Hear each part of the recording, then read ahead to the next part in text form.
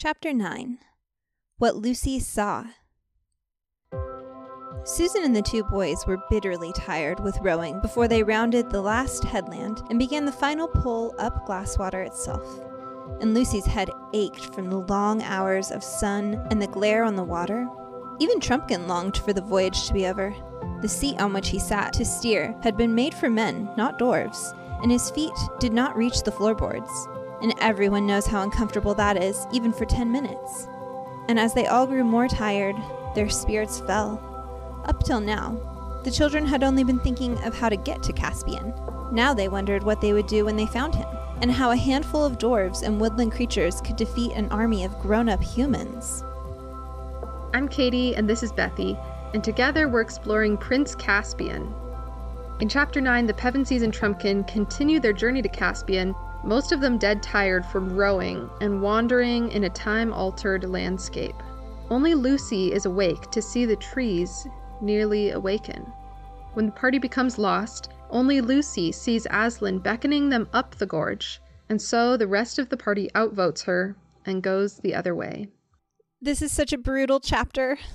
My goodness, yes. It felt like the whole way through, morale is low, and faith is low, and things are not going how they should.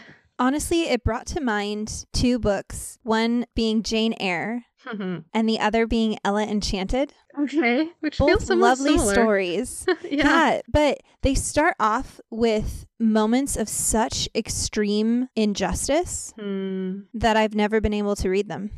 Oh, because the very beginning. Yeah, I start and I have to stop. It's terrible. Wow. Maybe you should start in Chapter 2. Probably. I don't know what it is about them, but I just cannot get past those first chapters that are just filled with such cruelty. I can't read it. So did you see injustice in this chapter? I mean, yes. Okay, that's not the word that came to mind for me. Go ahead. Oh, really? No, not at all. Oh my gosh. Okay, For Lucy, so, you mean? yeah, for Lucy. She is not believed. She is a woman who has seen something and people don't believe her. And it just feels way too real. The world is filled with that again and again and again. How many times have I not been believed because I'm a woman? And reading that is really, really hard. It's too real. What did you see? I felt more like a failure of heart on the part of the other companions. Like they're stretched to the limit, physically, emotionally.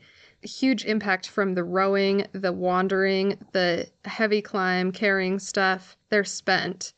I'm preaching on Jesus' temptations in the wilderness this week, and it felt like that. Like, after 40 days, he was hungry. Like, this is at the low point when they're really susceptible to giving into temptation and acting in bad faith, and they all do. That makes sense. That is a nicer way to look at it, is through their perspective rather than Lucy's. It's a little more swallowable. Yeah, I mean, it's disheartening, too, because we all have moments of being in that spot and to think, oh gosh, I'm probably gonna, I don't know.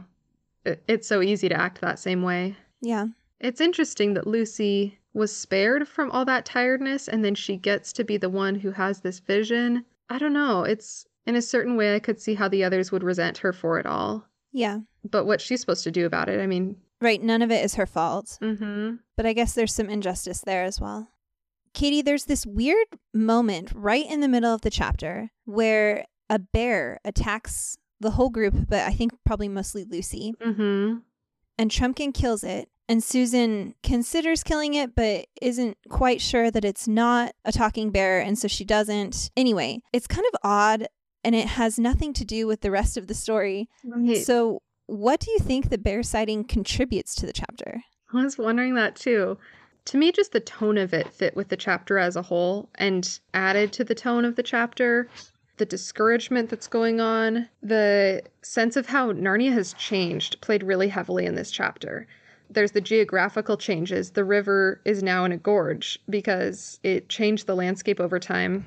And they don't know their way around anymore. And the strangest and scariest thing of all is that the animals can't all talk anymore. It's such a decline in how things should be. And Lewis hits home with that by saying, what if it happened in our world too? And some people went wild on the inside, but still acted and looked like normal people, so you couldn't tell. Didn't that feel so real too? Oh gosh.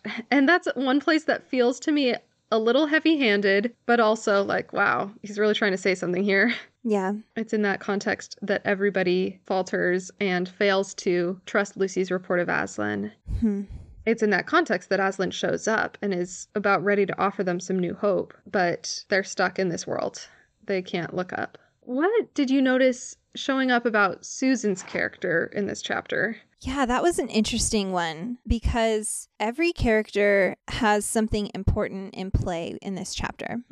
Peter understands where they're meant to be going. Edmund gives lots of encouragement. True. At one point, Peter gets confused and Trumpkin gives some clarity. And then Lucy sees Aslan. Yeah. Meanwhile, Susan decides not to shoot the bear, and she doesn't know where they are and is very, very clear about that. Like, I've never seen this wood in my life. I really don't remember what direction we're supposed to be going. And she says it in this super annoying way.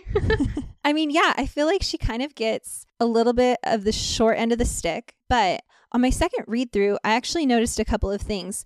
I think we actually get a clearer sight of her character in this chapter. Okay. We see again that she's gentle. She doesn't want to kill. For sure. When it's time for the bear to be skinned, she doesn't want to see that either. And in some ways, I'm like, I don't really like the gender roles that are in play here. And in other ways, I'm like, yeah, actually, me either.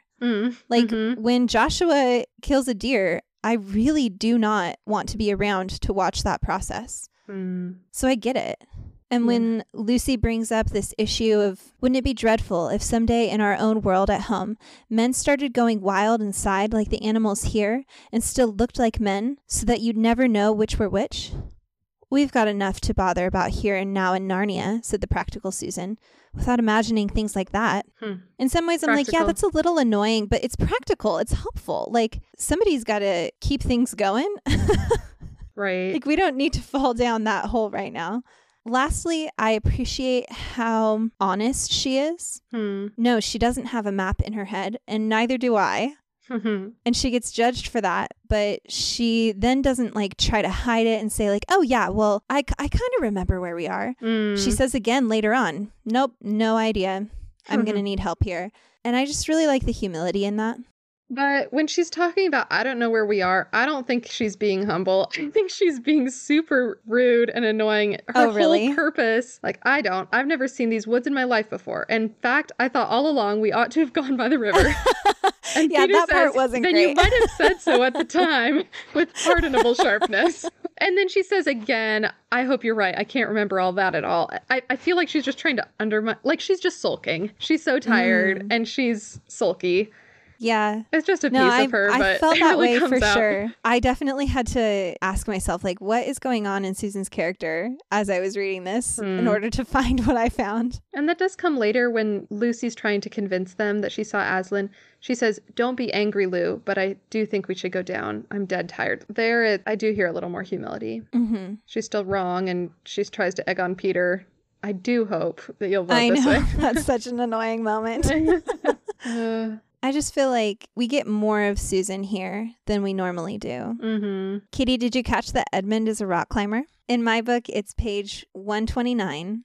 It says, on the far side, the cliffs rose much higher. None of the party except Edmund, and perhaps Trumpkin, was a rock climber. I did not see that. That is too fun. Yeah, I love it. Wow. We don't know about Trumpkin. Just another reason to love Edmund. And speaking of moments that we love Edmund for. Where's this Bolly Rush got to?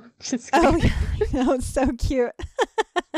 He was just and gallant and clear-minded when it came to the vote about if Lucy saw Aslan or not. Yes. First off is the one that suggests a vote. Edmund the Just. We ought to hear everybody's opinion. Says his bit, doesn't force it, but votes in favor of Lucy based on his past mistake in disbelieving her. We ought to believe women. And this woman specifically. She's got a history of some clear vision. She does.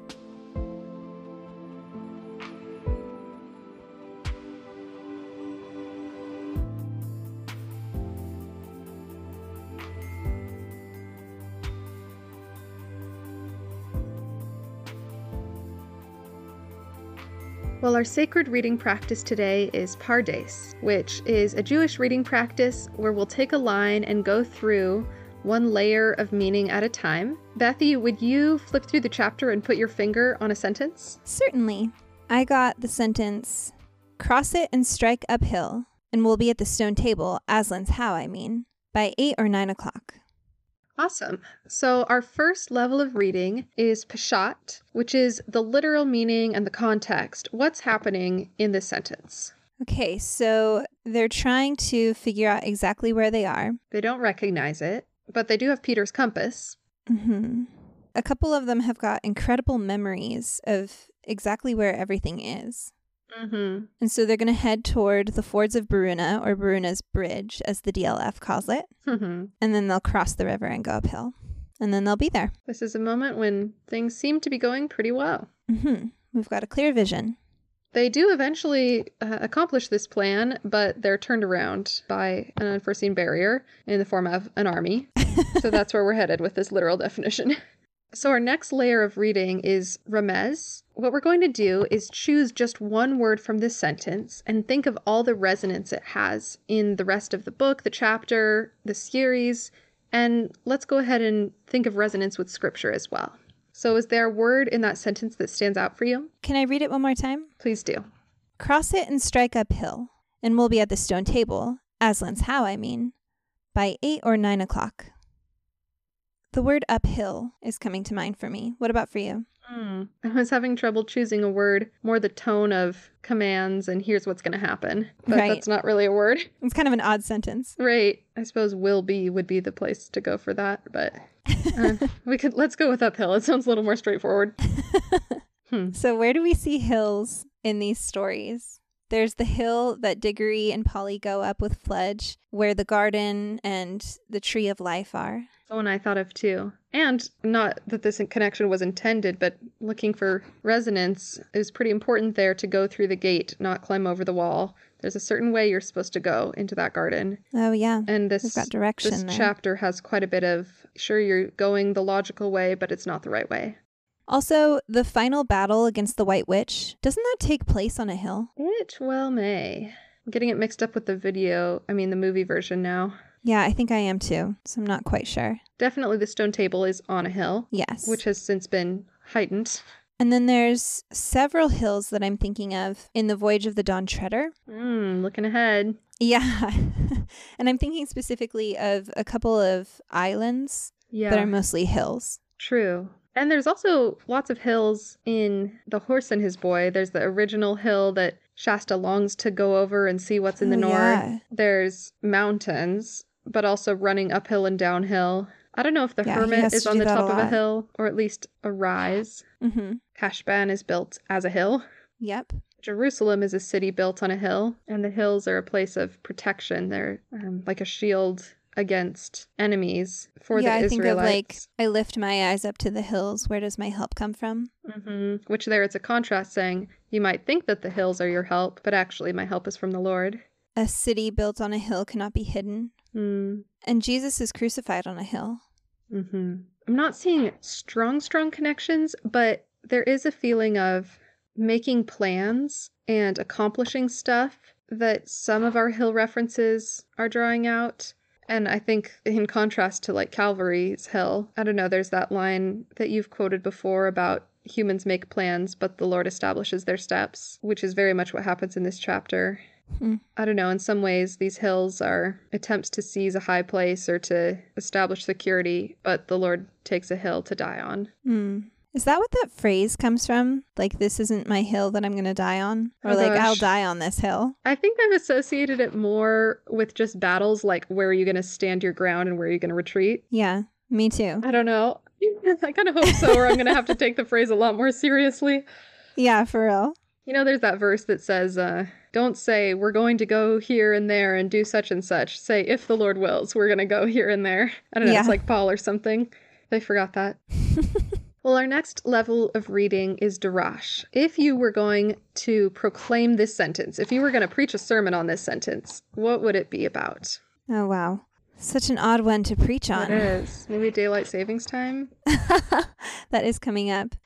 Cross it and strike uphill, and we'll be at the stone table, Aslan's how, I mean, by 8 or 9 o'clock. There's just so much certainty in this. He even knows the time of day that they're going to arrive. Mm-hmm. He goes on to say, I hope King Caspian will give us a good breakfast. Right. And later, there's this great line where it says, they had all stopped imagining breakfast by now, let alone dinner. Right, they're not even mentioning dinner. I think I would preach about that verse that you mentioned, that the Lord establishes our steps despite our plans. Unless they are ordained and blessed, they are fruitless. Yeah, I think I would too. I mean, to be fair, so far they haven't done anything wrong or gone off track. And so more it's just the certainty that's a bit naive. Right. And perhaps if they hadn't been so certain, it would have been easier to accept the changes of plan that come later. Yeah, maybe there's some pride that comes in with this. Mm-hmm. And there is something to prove. Like, they keep being thwarted in their memory of how Narnia is shaped, which is frustrating. I mean, they do know a lot about it, and it isn't really fair that it's been 1,000 years since they've been there, and it's changed. Yeah. But there is something about, wanting to reclaim that piece of their identity. It would be super frustrating. Mm-hmm. Well, our last level of reading for Pardes today is Sod, or secret. So let's read the sentence one more time and listen and see if God whispers any message. Cross it and strike uphill, and we'll be at the stone table, Aslan's How, I mean, by 8 or 9 o'clock. Well, I wasn't reading along, just listening. And for some reason, as you started reading the sentence, it really felt like an incantation or something, like cross it and strike and da-da-da, and we'll be there by 9 o'clock. And I don't know, almost like we think of cause and effect like an incantation. Like if I do the right things, I'll get the right results. Oh, yeah. As if we're in control. I mean, that's what this type of magic is about, is control. And it's a faulty kind of magic. It won't work forever. That's a good sod. I love that. Yeah, it really surprised me. Cross it and strike. Da, da, da. Yeah.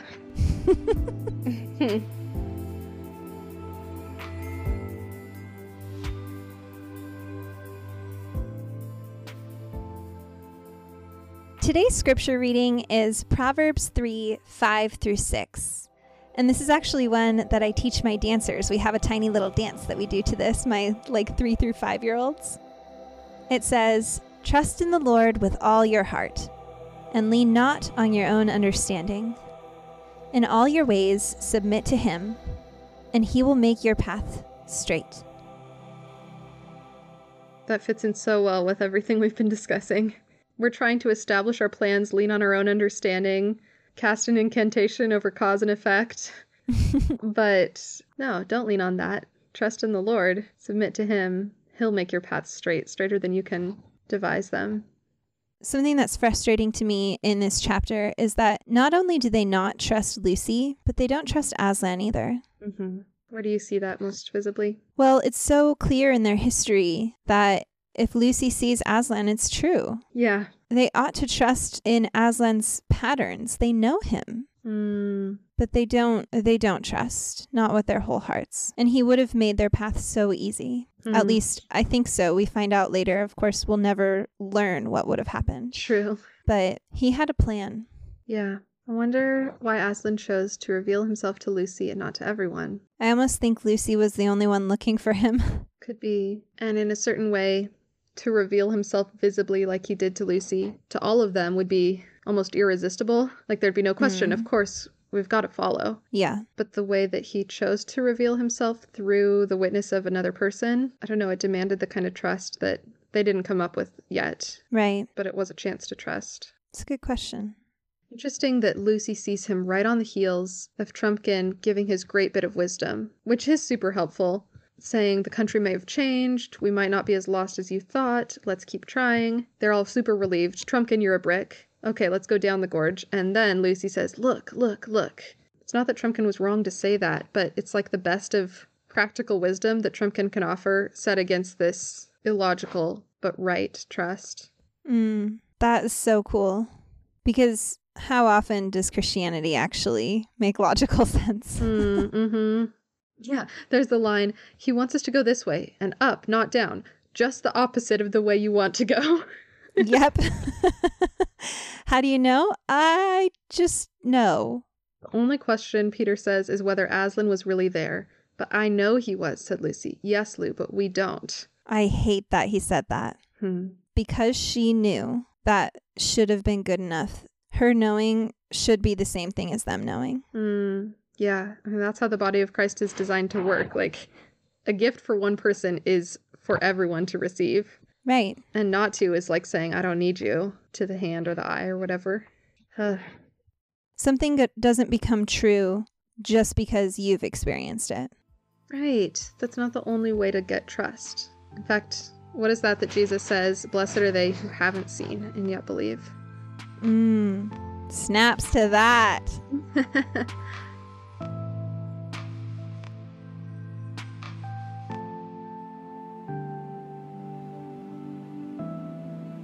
Katie, do you have a workshop for us today?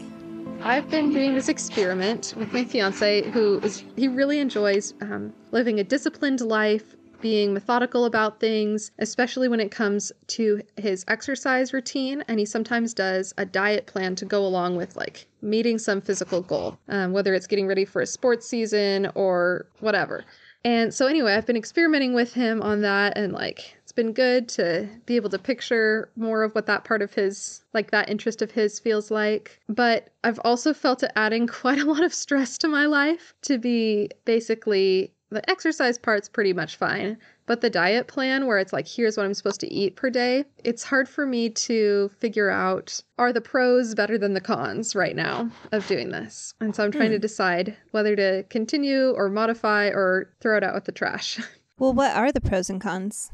Okay, so some pros are, it feels like an exciting challenge to take on. Like, oh man, we really want to eat that thing, but instead we're going to eat this thing we're supposed to. You know, having a little bit of discipline is like, it feels like an accomplishment. Yeah. I just thought of the phrase from Elizabeth Bennet. What did she say? I suppose it is a small sort of accomplishment. Walking around the room, I guess.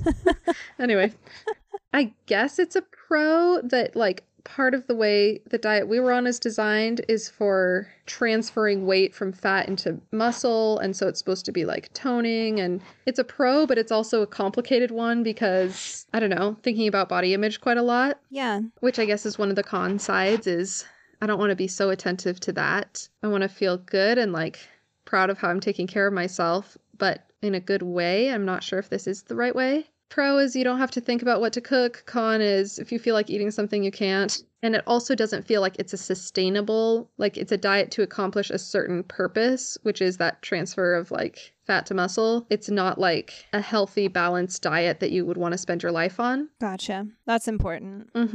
Yeah. But I don't know how to, I guess it would just take some thinking to figure out what is a healthy, balanced version. And is it time to try and focus on that? There's just a lot of things to focus on too. And so one con is it feels like one more area of life to be trying to meet a certain bar. Right. I think that's the main thing that's coming up in my mind is like you're getting married in less than 2 months and there is a whole lot of other things that are filling up your mind and filling up your schedule, and maybe being distracted by what's filling up your body is helpful, but maybe it's not anymore. I mean, recently I did an experiment of quitting shampoo, and everyone was glad when I quit that experiment. So it would be okay to take that approach. It's not like this was failure or something. I definitely don't think it was failure if you choose to quit. You've been doing it for many weeks. An experiment is just an experiment. Right. To be honest, I'm coming at this with a preset understanding of how I see diets. So I want to be careful how much of my own opinion I let loose. And I also want to be cautious about who might listen to this. I don't know. I want it to be helpful, not like the opposite. Not a trigger of some kind. Yeah. I don't know. I guess I would say I was slightly discontent before, and now it's like more. Oh. And that feels pretty negative to me. Yeah, that's a dangerous road to walk down. Yeah. And I am aware that like, I think I use food as a stress coping mechanism, and it's not probably like the best thing to do. And that's part of why I've been missing it while I've been stressed is like, well, my coping mechanism is gone. Yeah. Which isn't necessarily like on the surface bad. Like, okay, great. Like rely on better things or whatever. But I don't know. Also, all things considered, it's like a pretty tame one. Pulling in the chapter there's one thing that comes to mind, and it's when Lucy is among the trees and she's hoping that they'll wake up and speak to her. And it feels like she's forgotten a date or a name, and she almost remembers it, but it just doesn't quite fit in her mind. Yes. She had just missed something, as if she had spoken to the trees a split second too soon, or just a split second too late, or used all the right words except one, or put in one word that was just wrong.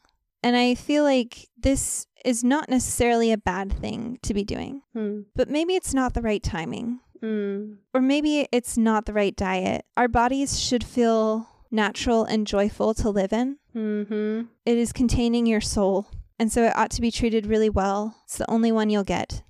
And this might not be the right time to be changing things for it. So many other things are changing for your body and soul right now.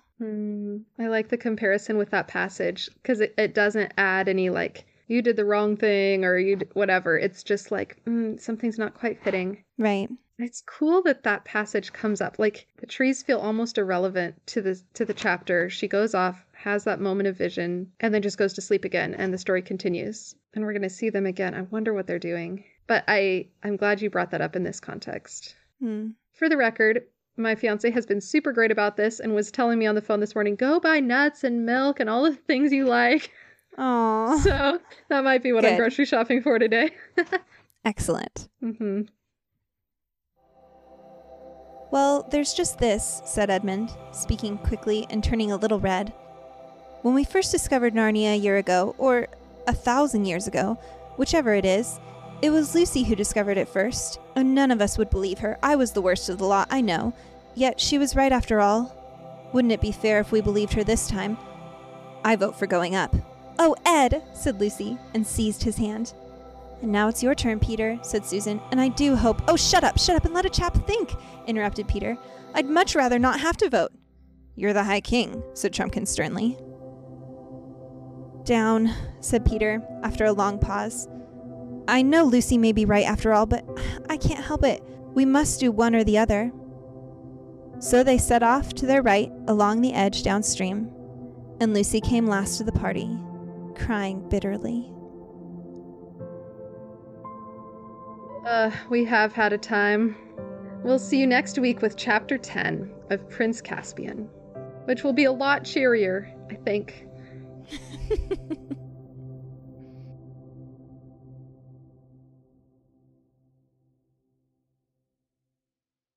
This is such a— Oh, go ahead. Just so you know, while you were reading, I had this wrong speaker setting, so your audio was coming through onto mine, but you should be able to just delete mine. Oh, yeah, that's fine. Yeah.